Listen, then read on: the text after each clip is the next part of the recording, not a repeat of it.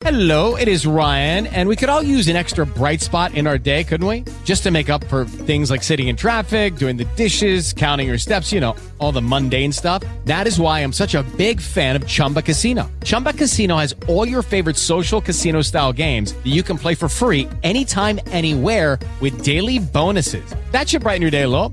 Actually, a lot. So sign up now at ChumbaCasino.com. That's ChumbaCasino.com. No purchase necessary. VGW Group. Void where prohibited by law. See terms and conditions. 18+. Blog Talk Radio.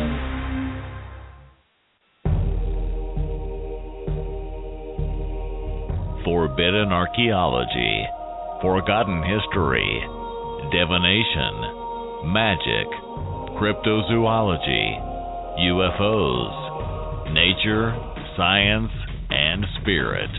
All this and more right here on the Main Street Universe Radio Network.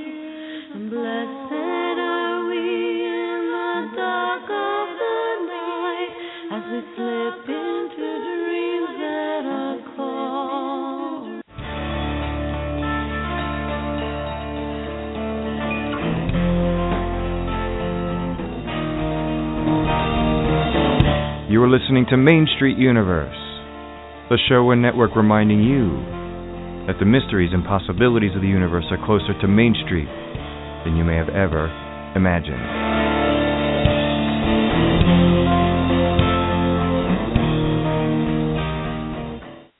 All right, everyone, and welcome to another episode of Green Magic, Green Medicine with your hostess, Miss Susan Weed. I am Daniel Michael, the founder, co-creator of the Main Street Universe Radio Network, and I see Susan is in the queue, so I'm going to go ahead and bring her on. Welcome and green blessings, Susan Weed. Oh, hi. How are you tonight?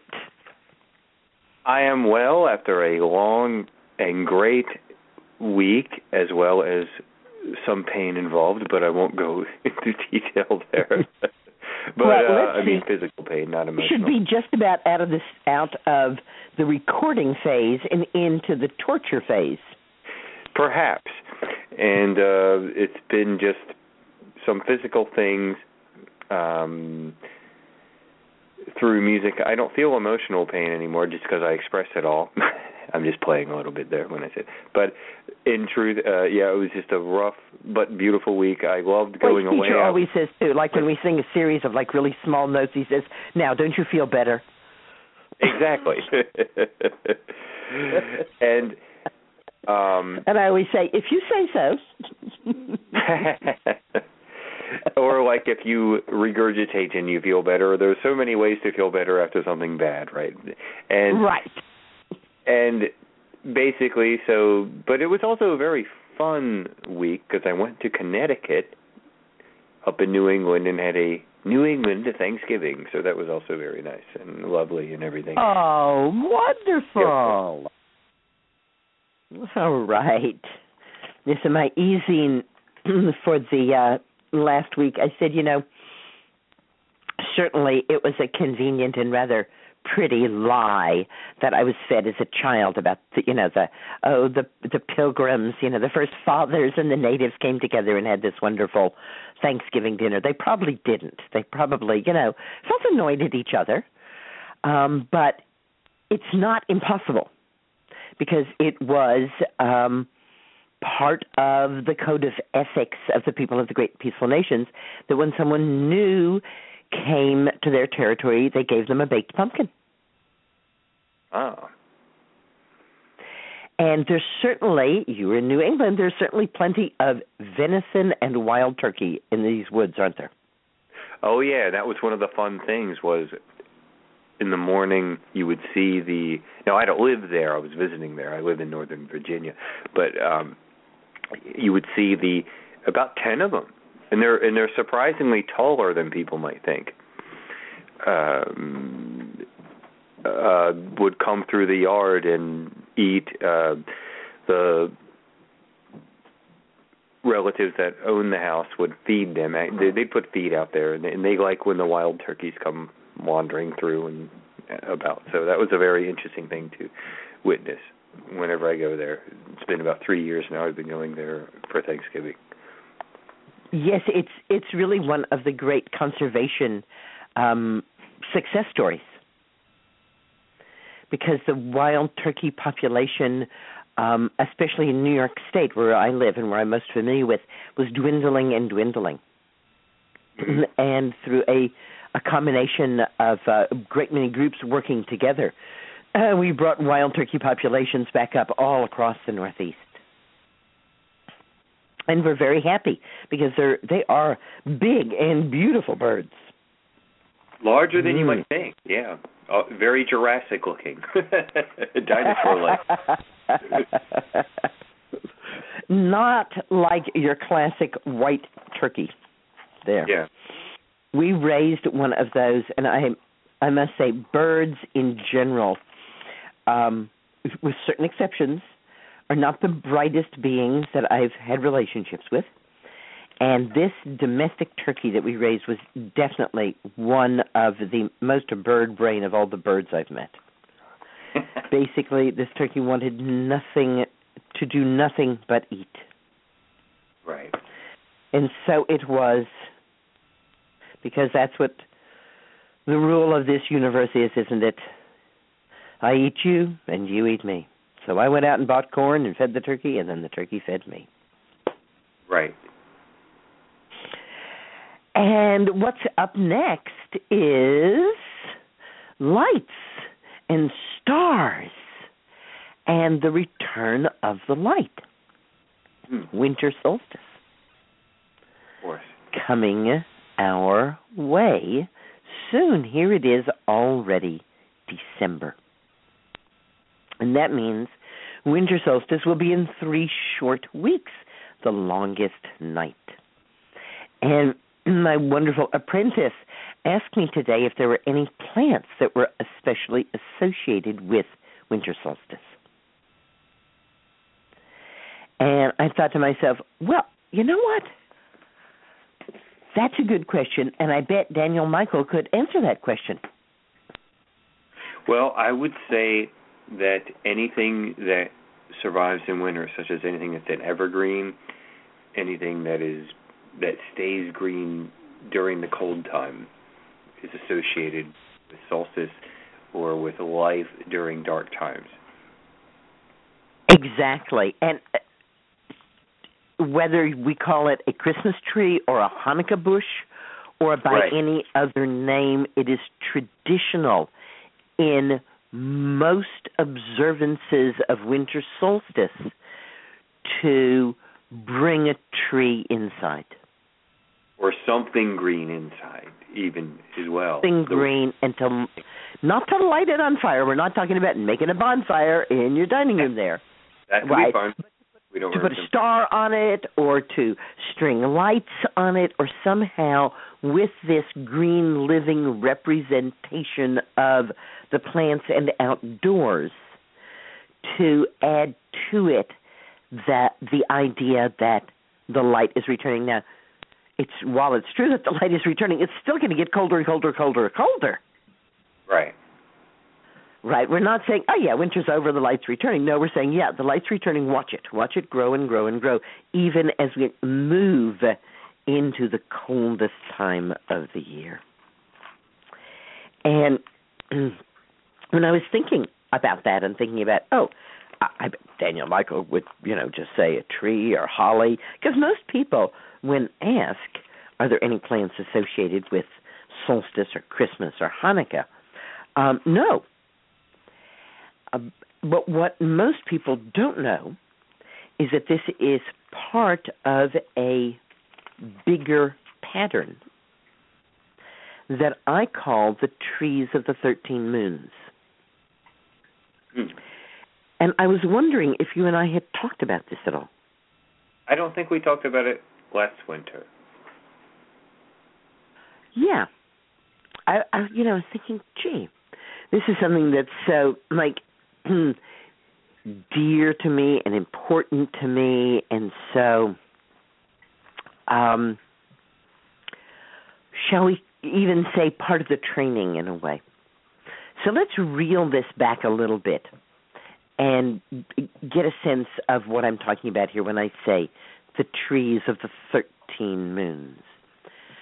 First of all, to most people of the earth, there are 13 moons in a year, 12 months, but 13 moons. And we kind of know that because we know that if we were to multiply 12 months by 4 weeks, we'd come up with 48, we'd be short. So we know that there's that extra moon in the year, that there's not 12 moons in the year, that there's 13 moons. In other words, 13 full moons and or 13 new moons in the year. So that's what the 13 moons is. A complete solar year includes the 13 lunations.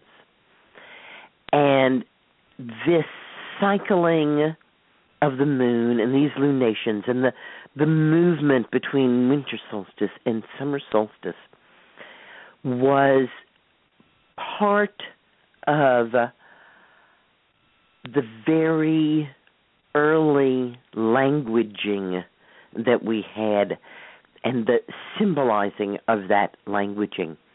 It's interesting when we look worldwide and we see that some cultures, China, Japan, many of the Asian cultures, and of course a dynastic Egypt, had a hieroglyphic system. And in a way, a hieroglyphic system is wonderful because you don't have to learn to read in a way if you can tell what the picture means. So the hieroglyph is supposed to, kind of look like what it's representing. Of course, because human beings are very clever, we make it cleverer and cleverer so that you really do have to learn it anyhow.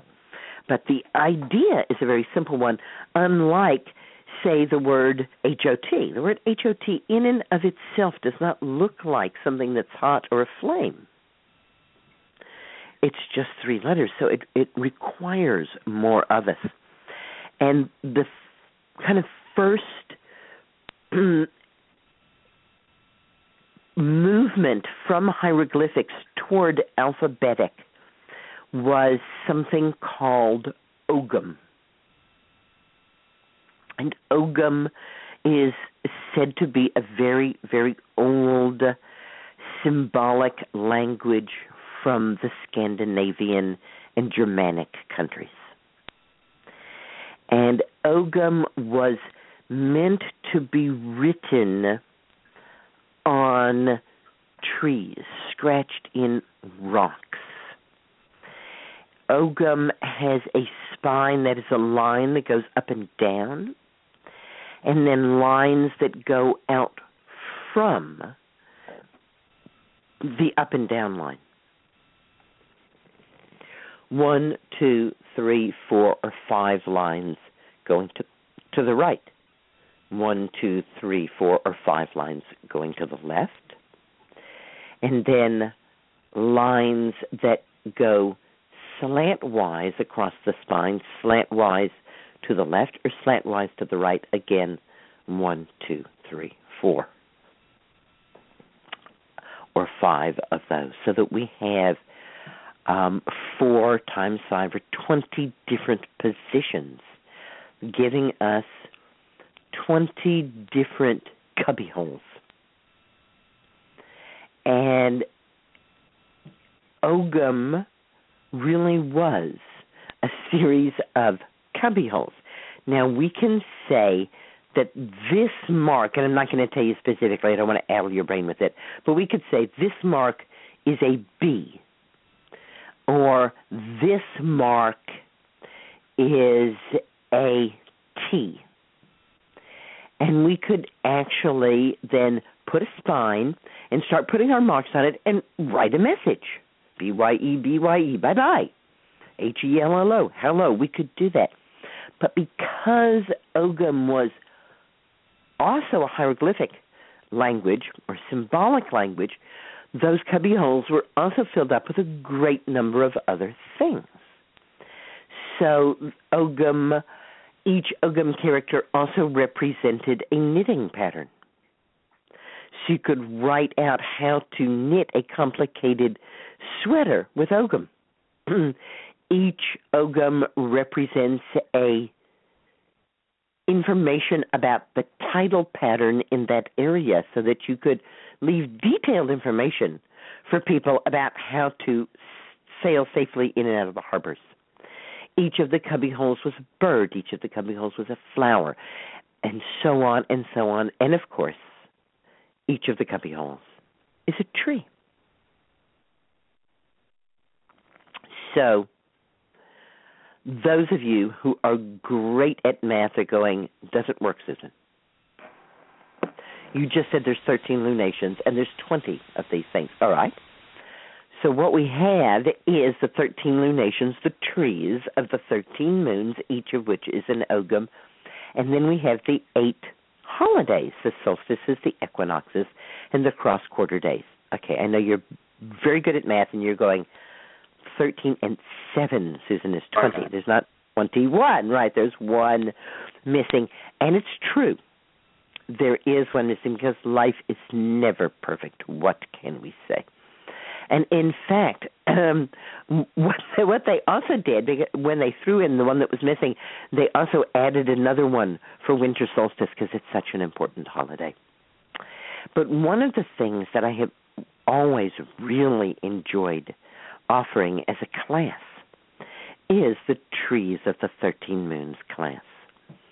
And my favorite way to teach this class is to take 2 whole days and to go out with the group and to start with the first lunation. The first lunation starts with the first new moon after winter solstice. So that's the first lunar month of the year that starts at that new moon. And that tree is birch tree. The Ogum is B, known as Beth, as in Hebrew. The Ogums have personalities, so they have names. You might say, well, A has a name, it's A, but it's a bit different in the energy that has accrued around these. So Beth is for beginning. And birch, which is betula, its scientific name is betula, is most immediately thought of as being a white birch. There are other birches. There are golden birches. There are black birches. But when we say birch, what most of us immediately see in our mind's eye is the white birch. And we might imagine the white birch high on a mountaintop, snow glittering around it at the first full moon of the year. If you give your lover a piece of birch, it means you may begin. And we think about the saunas and the birch twigs that are used in saunas for scourging, for wiping away the winter and the return of the light. And to continue then, for that first day, going to the first 6 or 7 trees, and then the second day, going to the remaining 6 or 7 trees, and spending time with each one of those trees, not just the lore, some of which I've shared here with you about birch, but also some of the other Ogham things that are associated there, and of course, the medicinal uses of the trees, and interestingly enough, the utilitarian uses of the trees. Birch is a very highly prized wood, unless you want to burn it in your fireplace, and nobody likes to burn birch in their fireplace because it just burns right up. But the fact that it burns right up is partly because it's not strongly knit together like oak, and that means that birch bends well. Think about all those old trailers, those pretty trailers back in the 50s. All the wood in them was birch veneer. It's a beautiful golden color, the wood. It makes a great veneer. It bends well. It can be used in snowshoes and other applications like that. So as we move into each tree, we start to get a real sense of how important these particular 13 trees are. All 20 or 21 trees, in fact, are very important to human beings, but how important the trees still are to us. And I think, to me, that is something that helps us feel less stress. When we start to really stand up straight enough to be in a relationship with a tree. And to say, I'm not here alone. The trees are here with me. And all of the many, many things then that the trees can do. Now, I do a Beth Louis neon Ogham cycle. Needless to say, this ancient way of symbolically representing things, there is nobody left who's a native writer or speaker of this, and so the experts disagree. And you will find that there are those who do not start with Beth Louis neon, as I do, but they start at a different place in the alphabet, and they have their own very good reasons for doing this. I feel as part of the rhythm of the solstices and the lunations that, starting with birch at the first new moon after winter solstice, really works with where I live. And it moves then from birch to mountain ash, the great Missy Moosey, the great guardian tree, the mountain ash, with its beautiful orange berries, and the neon, the tree of the mother-child relationship, which is echoed in our word for a woman's maiden name, which we indicate with Nee, N-E-E. So neon, the ash, the third ogham, the third lunation. Now, as we move through the first half of these, people are usually very happy and very comfortable because they are, in fact, trees. And nobody would argue at all. But as we move through the seventh one, which is oak, the great she-bear, the tree in the middle, the tree whose roots go to the center of the earth and whose crown touches the pole star. And the entire earth turns on the axis mundi, which is the great oak tree. And from there, as we move into the remaining 6 trees of the 13 moons, people have a harder time because they're not so tree-like. Elderberry, certainly in the northeast, rarely grows into a tree. It is usually a bush. I will say, however, that in Europe, especially in Germany, I definitely have seen elderberry growing as a tree.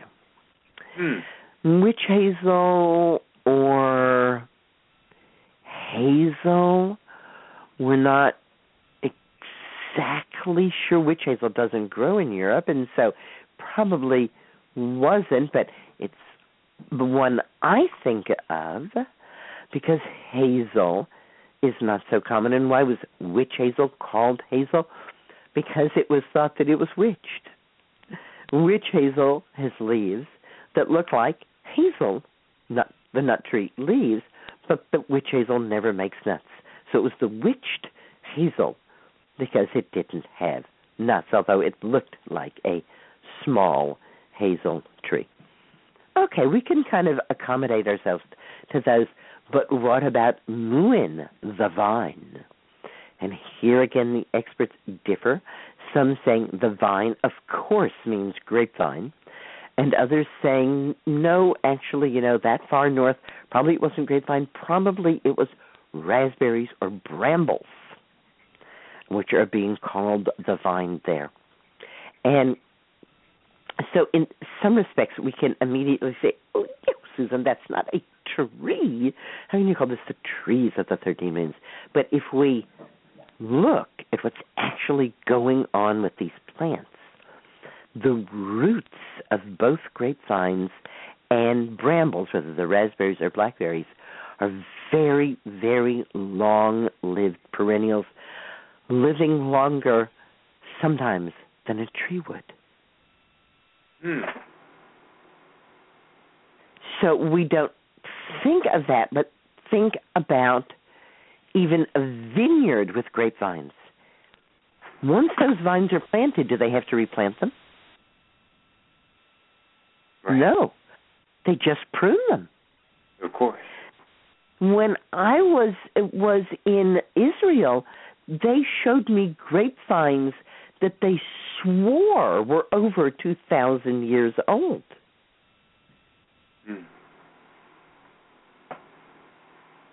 They said, this vineyard has been here at this place in the Holy Land for all of these centuries, and I see no reason to disbelieve that.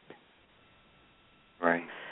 So, no, especially the way grapevines are tended, they don't look like trees to us, but in terms of longevity and power and magic and mystery and medicine, yeah. And the same thing with the raspberries and the blackberries. The root of the raspberry and the blackberry is a long-lived perennial, but the canes are biennials. Mm. So every year the root sends up first-year canes. And those first-year canes have leaves.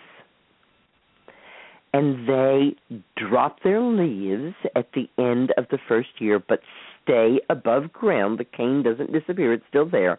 And when the second year comes, that cane leaves out and now has flowers and fruit. And at the end of the second year, it dies.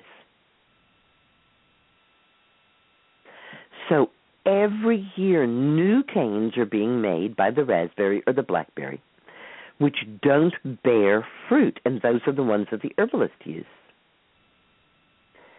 And every year, there are also canes from the previous year that are bearing fruit that will then die at the end of that year.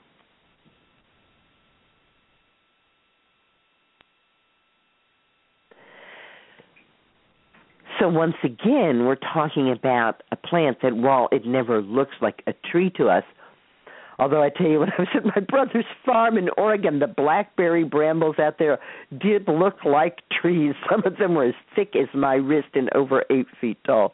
You really have to see what they're getting at. And what they're getting at is not so much that it has to have a single trunk and be over 100 feet tall, but that we're looking at plants that carry an enormous amount of power. So perhaps as we move into these cold, wintry months where there's not so much for us to do outside, perhaps what we will do to amuse ourselves is to delve a little more deeply into the trees of the 13 moons, and maybe I can give this class bit by bit here with you on Main Street.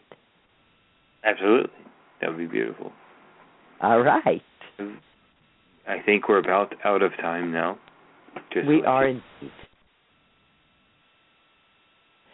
So thank you so much for making it easy for people to get from this show to the Wise Woman Bookshop, where they can find my books. And there should be some specials going on right now as part of the holiday cheer. We have a sexy special and an herbal special and a good for your skin special.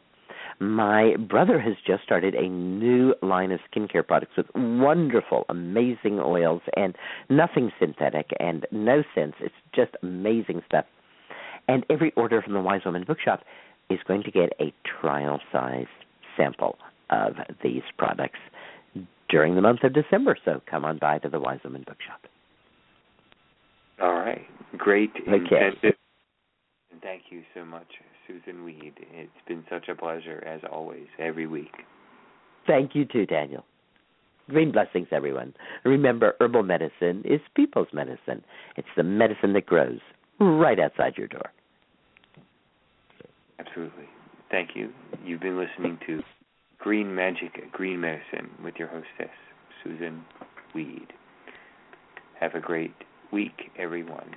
And remember, we'll be back tomorrow night with Main Street Universe, and our guest will be talking about fairy magic. Her name is Morgan Daimler.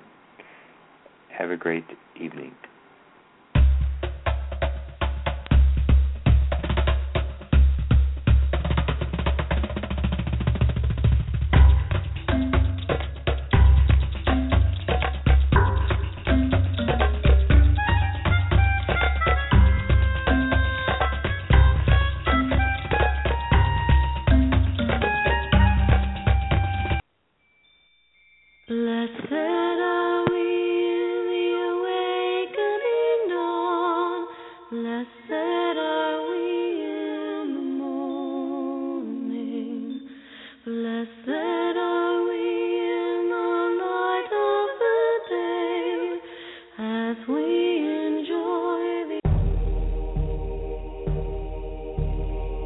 Forbidden archaeology, forgotten history, divination, magic, cryptozoology, UFOs, nature, science, and spirit.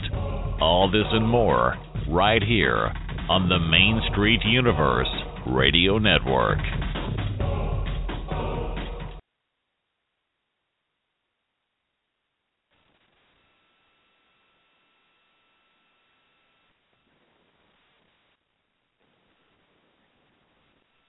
Hello, it is Ryan, and we could all use an extra bright spot in our day, couldn't we? Just to make up for things like sitting in traffic, doing the dishes, counting your steps, all the mundane stuff. That is why I'm such a big fan of Chumba Casino. Chumba Casino has all your favorite social casino-style games that you can play for free anytime, anywhere with daily bonuses. That should brighten your day a little. Actually, a lot. So sign up now at ChumbaCasino.com. That's ChumbaCasino.com. No purchase necessary. VGW Group. Void where prohibited by law. See terms and conditions. 18+.